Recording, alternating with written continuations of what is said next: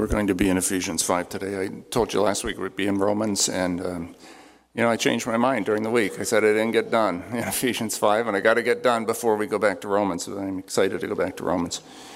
Ariel will be beginning this week, and Amy is going to be training Ariel for the next month. She will overlap with Ariel and be working up to 10 hours a week just to help her get through all the different things that happen in children's ministry in a month's time. And then sometime after that, we're going to just have a celebration of Amy's ministry to us here. So we want you to know that too and be a part of that. She's been a good friend of mine and a great worker at Lockwood Church, so we're so grateful for her, and we want to tell her that.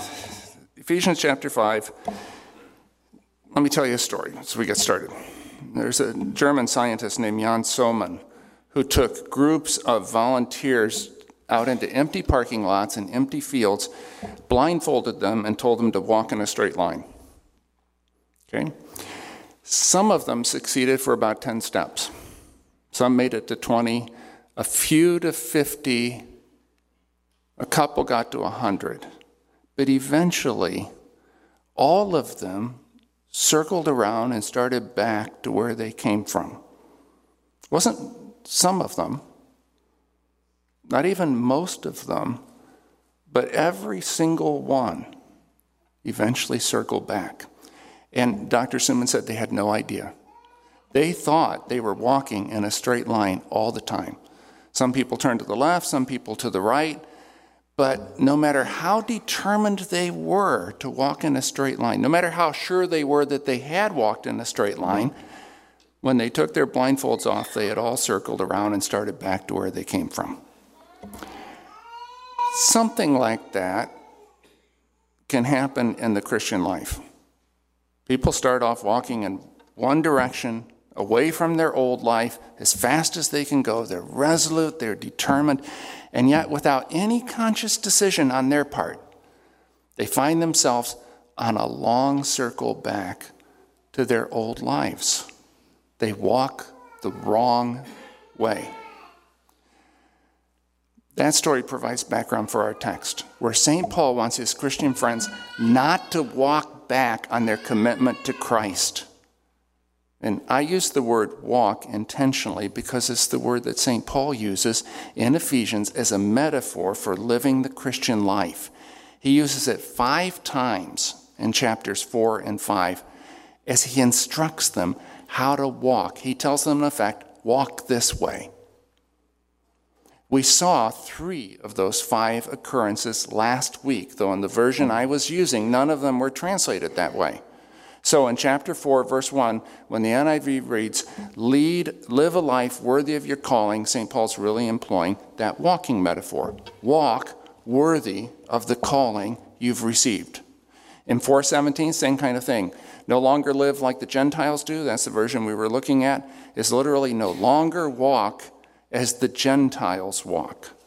In chapter 5, verse 2, live a life of love is literally walk in love. I ran out of time last week, and I could only give the briefest mention to that last point, walk in love. Today we want to pick up there, and we'll go on to look at the other 2 walking metaphors Paul uses. They come in verse 8 and verse 15. Now, before we read those verses, let me remind you of where we've been. Chapter 4, verse 1 is the verse that controls the whole second half of Ephesians. So the letter to the Ephesians is divided into 2 basic parts. Chapters 1 through 3, chapters 4 through 6, and verse 1 of chapter 4 controls everything that follows. Paul urges his Ephesian friends there to walk worthy of the calling they've received. The trajectory of their lives changed on the day that God called them to join his side and serve his Son. They had a calling now, a calling to live up to, a purpose to fulfill. Their allegiance had changed. Their citizenship had been transferred. They now belonged to the kingdom of God and were the people of the King. They had a calling. Then in verse 17, we saw Paul urge his friends not to walk blindfolded. That is, in the futility of their thinking, the kind of thinking that characterizes people's lives otherwise. Because if they do, they're going to end up making a mockery of their calling. They're going to end up walking back on their commitment. They won't succeed in God's kingdom where that old self-centered lifestyle doesn't fit. In the kingdom of God, we live a different way because we live for a different person. For the King. For Jesus. The third walk this way passage, the one we hardly had time to look at last week, comes at the beginning of chapter 5. There Paul tells people, the people of the calling, to become imitators of God. It's the only place in the whole Bible where we're told that. Nowhere else in the Bible are we specifically told to imitate God, but we are here, and then to walk in love. The idea that creatures like us, so small, so limited, ought to imitate God who is infinite and unlimited, it seems a little over the top. And it would be over the top, except that's God's own plan. Through the incarnation, when God became human in Messiah Jesus, and through the impartation of the Spirit, creatures like us are supposed to imitate the infinite God because he inhabits us. It's the presence of God that makes it possible for us to do this. Some years ago, there was a pastor in Minnesota named Mark Thompson who came home and there was somebody in his house and somebody broken into his house who assaulted him and seriously wounded him. His injuries caused him to miss his son's state cross-country championship meet. So his son went to state and he couldn't go to the meet because of his injuries, so Pastor Thompson asked his brother Merv to go in his stead. So according to the St. Paul Pioneer, Mark told his brother, I want you to be there to see Chris run. So I want you there at the beginning of the race. Holler a lot. Then at the end, I want you to cheer loudly. And I want you to make your voice sound like mine. Merv, who's also a pastor, couldn't miss the theological import of that statement. He said, that's what Jesus wants us to do. Make your voice sound like mine. Or as Paul puts it here, be imitators of God, therefore, as dearly loved children. The imitation of God is explained there in verse 2, and live a life of love, just as Christ loved us and gave himself up for us, or handed himself over for us. How on earth do people like us imitate the infinite, incomprehensible, all-knowing, all-powerful God? We can't imitate his infinity, nor his omnipotence, nor his omniscience. So how do we imitate him? We do it by living a life of love. Literally, walk in love. The only way to walk worthy of your calling is to walk in love. The moment you and I stop walking in love, we begin circling back to our old way of life. I mean, the moment we stop loving, that's what happens. It's not that we choose it. It's not that we say, I'm going back to my old life. It's that we can't help it when we stop choosing to love. The people who progress in the right direction, okay, you get that, right? You are progressing somewhere, but it might be in the wrong direction. The people who progress in the right direction are people who keep choosing to love again and again. Let me illustrate how this works. So, there is a reason that a 1 million-pound airplane, like the Airbus 380, can fly. And the reason is that the laws of aerodynamics are suspended, as it were, they suspend, as it were, the law of gravity. If the plane for some reason ceases to operate by the laws of aerodynamics, say it runs out of fuel, or a hole opens in the fuselage, the law of gravity will immediately and disastrously reassert itself. Okay? Same thing in the Christian life. If you, for some reason, and there are all kinds of possible reasons, stop living by the law of love, the law of sin and death will immediately reassert itself on your life. If the Christian stops walking in love, he or she will walk right back into the old life. If we want to walk this way, the Jesus way, we must choose to love. We must walk in love. I said a Christian might stop walking in love for any number of reasons. Paul mentions one by name. Unforgiveness. Unforgiveness blindfolds us. It keeps us from seeing what's really going on, causes us to miss the fact that we've lost our way, that we're walking back towards the life we left, the life from which Jesus liberated us. Unforgiveness. It's one of the main reasons Christians fail in their calling. At the very end of chapter 4, and remember, they're in the original letter, in our original New Testament manuscripts, there are no chapter divisions. Those were added 1,100, 1,200 years after the Bible was written. There are no chapter breaks. At the end of chapter 4, Paul says, be kind and compassionate to one another, forgiving each other, just as in Christ God forgave you. The very next thing he says is, be imitators of God. Therefore, as dearly loved children, and live a life of love. In our fallen world, a life of love will always be a life of forgiveness. You cannot walk in love and in unforgiveness at the same time. It will pull you apart. An unwillingness to forgive in a Christian is like a critical systems failure on an airplane. The result's going to be ugly and it may be deadly. Today I'm your flight mechanic, and I'm telling you unforgiveness will change the flight plan of your life. God's plan for your life. It might even bring you down. Take care of unforgiveness. And don't wait. Do it. Do it now. If you have to get up right this moment and walk out that door to go take care of it, that's exactly what Jesus instructed people to do. Take care of unforgiveness.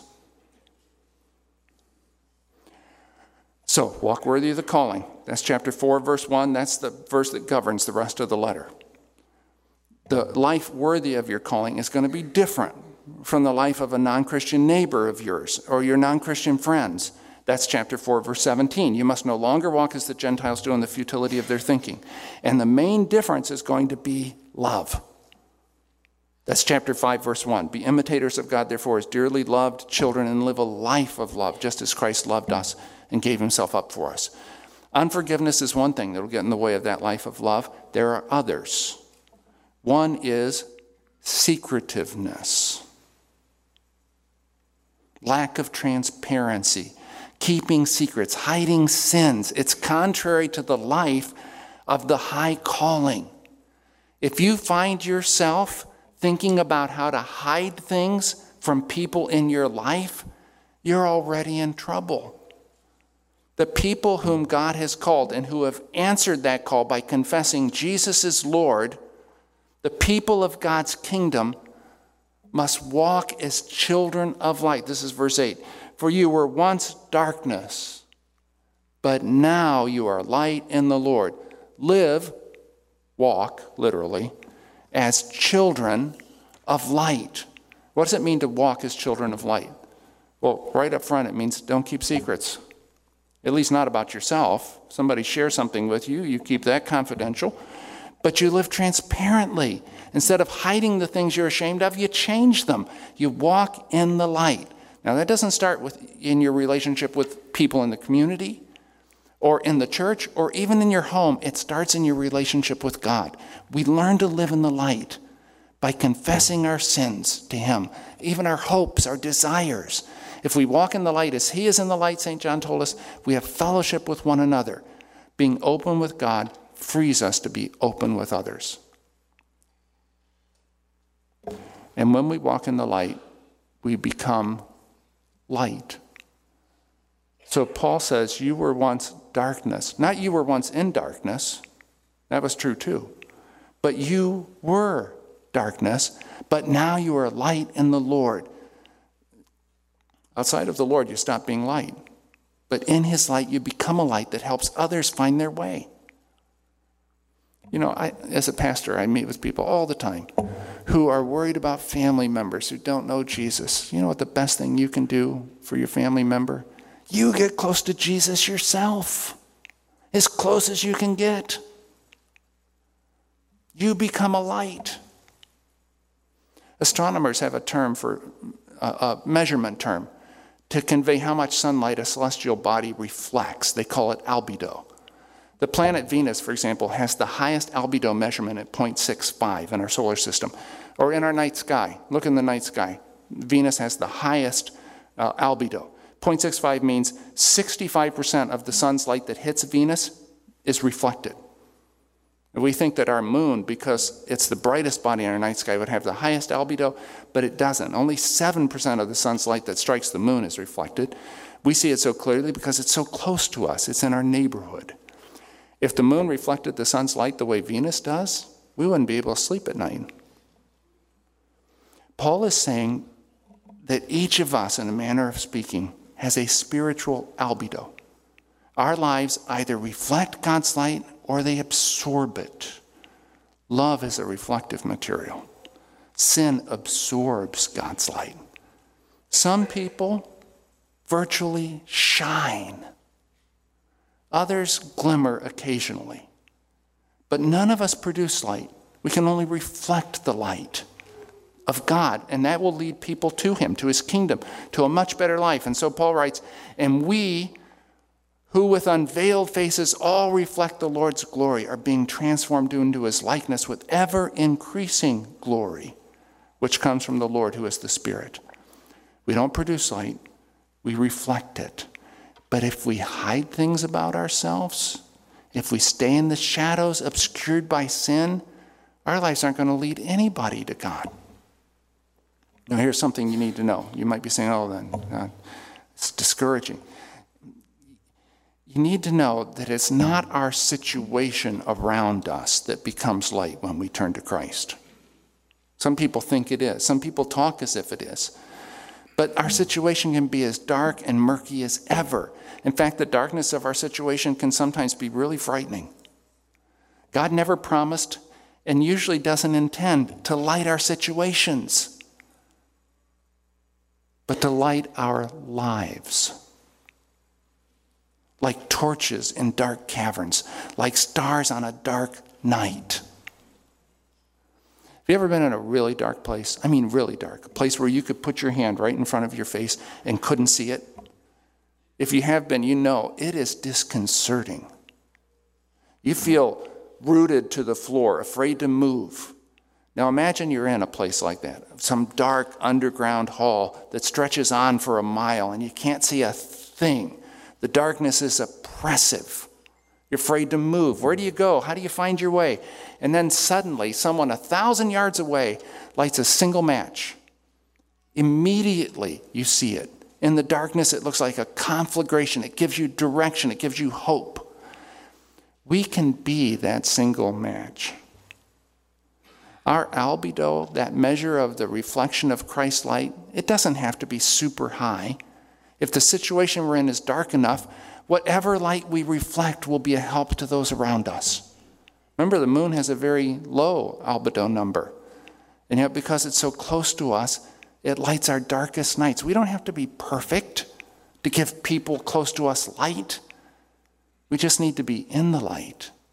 And the more of our lives we bring into the light, the more we will reflect. Our spiritual albedo number will go up. That's why Paul says, we who with unveiled faces all reflect the Lord's glory are being transformed into his likeness with ever-increasing glory. The more we become like him, the more our reflection quotient goes up. All right, so far, Paul's been telling us, walk this way, walk worthy of your calling. Don't walk back to your old life, but walk in love, right into the life God's creating for you. Walk as children of light, reflecting the light the Lord is shining on you. Now there's one more walk this way verse in this passage. It's verse 15. Be very careful then how you live, not as unwise, but as wise, making the most of every opportunity because the days are evil. A literal translation, therefore, watch carefully how you walk, not as unwise, but as wise. Have you noticed in these verses how Paul links the word walk with the word as? It's sort of a 1-2 punch. In 5:2, it's as dearly loved children, walk in love. Just like hurt people, loved people, love people. And we are dearly loved people. In 5:8, it's walk as children of light. Here in 5:15, it's walk as wise people. We are people of the calling. We can't afford to be unwise. Now, who are the unwise? They're not the unintelligent. You can be highly intelligent. Your IQ can be off the charts, and you can be utterly unwise. Or, alternately, you can possess a very mediocre intelligence and be unusually wise. In context, the wise person is the one who makes the most of opportunities. The unwise person is the one who lets opportunities slip by. What kind of opportunities does Paul have in mind? He's not talking about stock investments or real estate opportunities or job prospects. He's talking about opportunities to love, opportunities to shine with the love of Jesus. When the shining saint, Malcolm Muggeridge, was nearing the end of his life, he said this, sometimes someone asks me what I most want, what I should most like to do in the little that remains of my life. And I always nowadays truthfully answer, and it is truthful, I should like my light to shine, even if only very fitfully, like a match struck in a dark, cavernous night, and then flickering out. And he shone. And you know what? So this is for some of you folks who are getting older, unlike me, The people who shine brightest, every one of them who I've known has been older. I don't think it has to be that way. But I think it's possible for people to grow old and have that reflective quality increase and increase until they shine. That's what I want. To shine. You might say, I don't have opportunities to shine. And you know what? The best advice for you is, don't worry about it. Don't look for opportunities. Look for Jesus. Go get close to him. Get close to him and you will shine. God has prepared opportunities for you. Opportunities to shine, but you won't even see them unless you're walking in the light.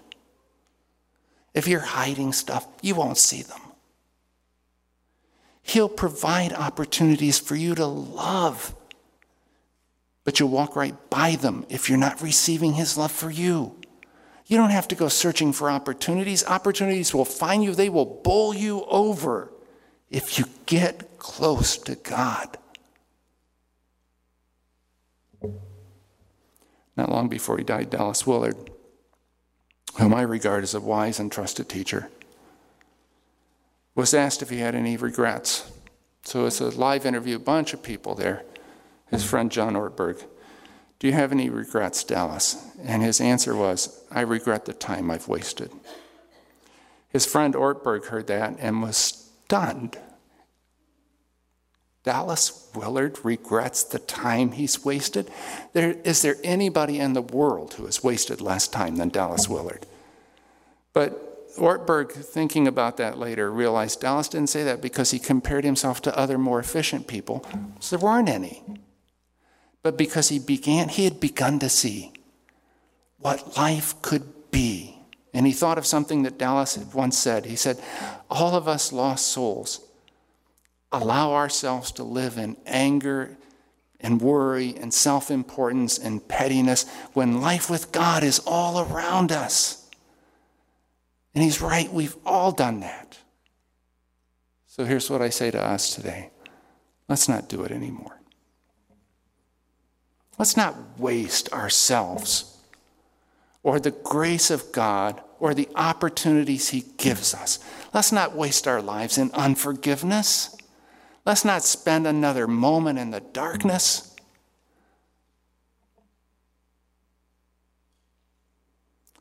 Let me close by trying to make something clear. When Paul says walk this way, he's not stating a preference or an opinion.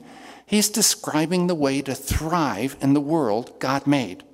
We walk this way because it works. And it works because that's the way God made it and made us. In verse 2, Paul says, walk in love. Why? Because, as St. John told us, God is love. In verse 8, Paul says, walk as children of light. Why? Because, as St. John told us, God is light. Verse 15, walk in wisdom. Why? Because, as St. John told us, God's Spirit is truth. Paul didn't come up with these things off the top of his head or out of the blue. They're based on the way the world really is. And it's that way because of the person God really is. And that kind of brings us back to where we started. Be imitators, therefore, of God as beloved children. Back in 1972, just not long before his death, King Edward VIII was interviewed by the BBC. So Edward VIII, he was the guy who abdicated the throne to marry the American divorcee Wallis Simpson, right? He was interviewed by the BBC. He was living in Paris, and he was asked about a whole lot of things. And one of the things they asked him about was his boyhood as the Prince of Wales, the heir to the throne of England. And he said, my father, King George V, my father was a strict disciplinarian. When I read this, I kind of had to chuckle. My dad was a strict disciplinarian. I read about this guy. It didn't sound quite the same as my dad, but and Edward VIII said, sometimes when I had done something wrong, he would admonish me, saying, my dear boy, you must always remember who you are. That's not how my dad admonished me. But I like that way. Recalling that story years later, the great pastor and scholar John Stott, the rector of All Souls Church, London, said, it's my conviction that our Heavenly Father says the same to us every day. My dear child, you must always remember who you are. Walk worthy of your calling. Let's remember who we are. Become imitators of God, therefore, as beloved children. Let's pray. God, would you take something from what was just said and stick it in us? Not so that we remember some Bible truth, but so that we live it. So that we shine for Jesus' sake. Amen.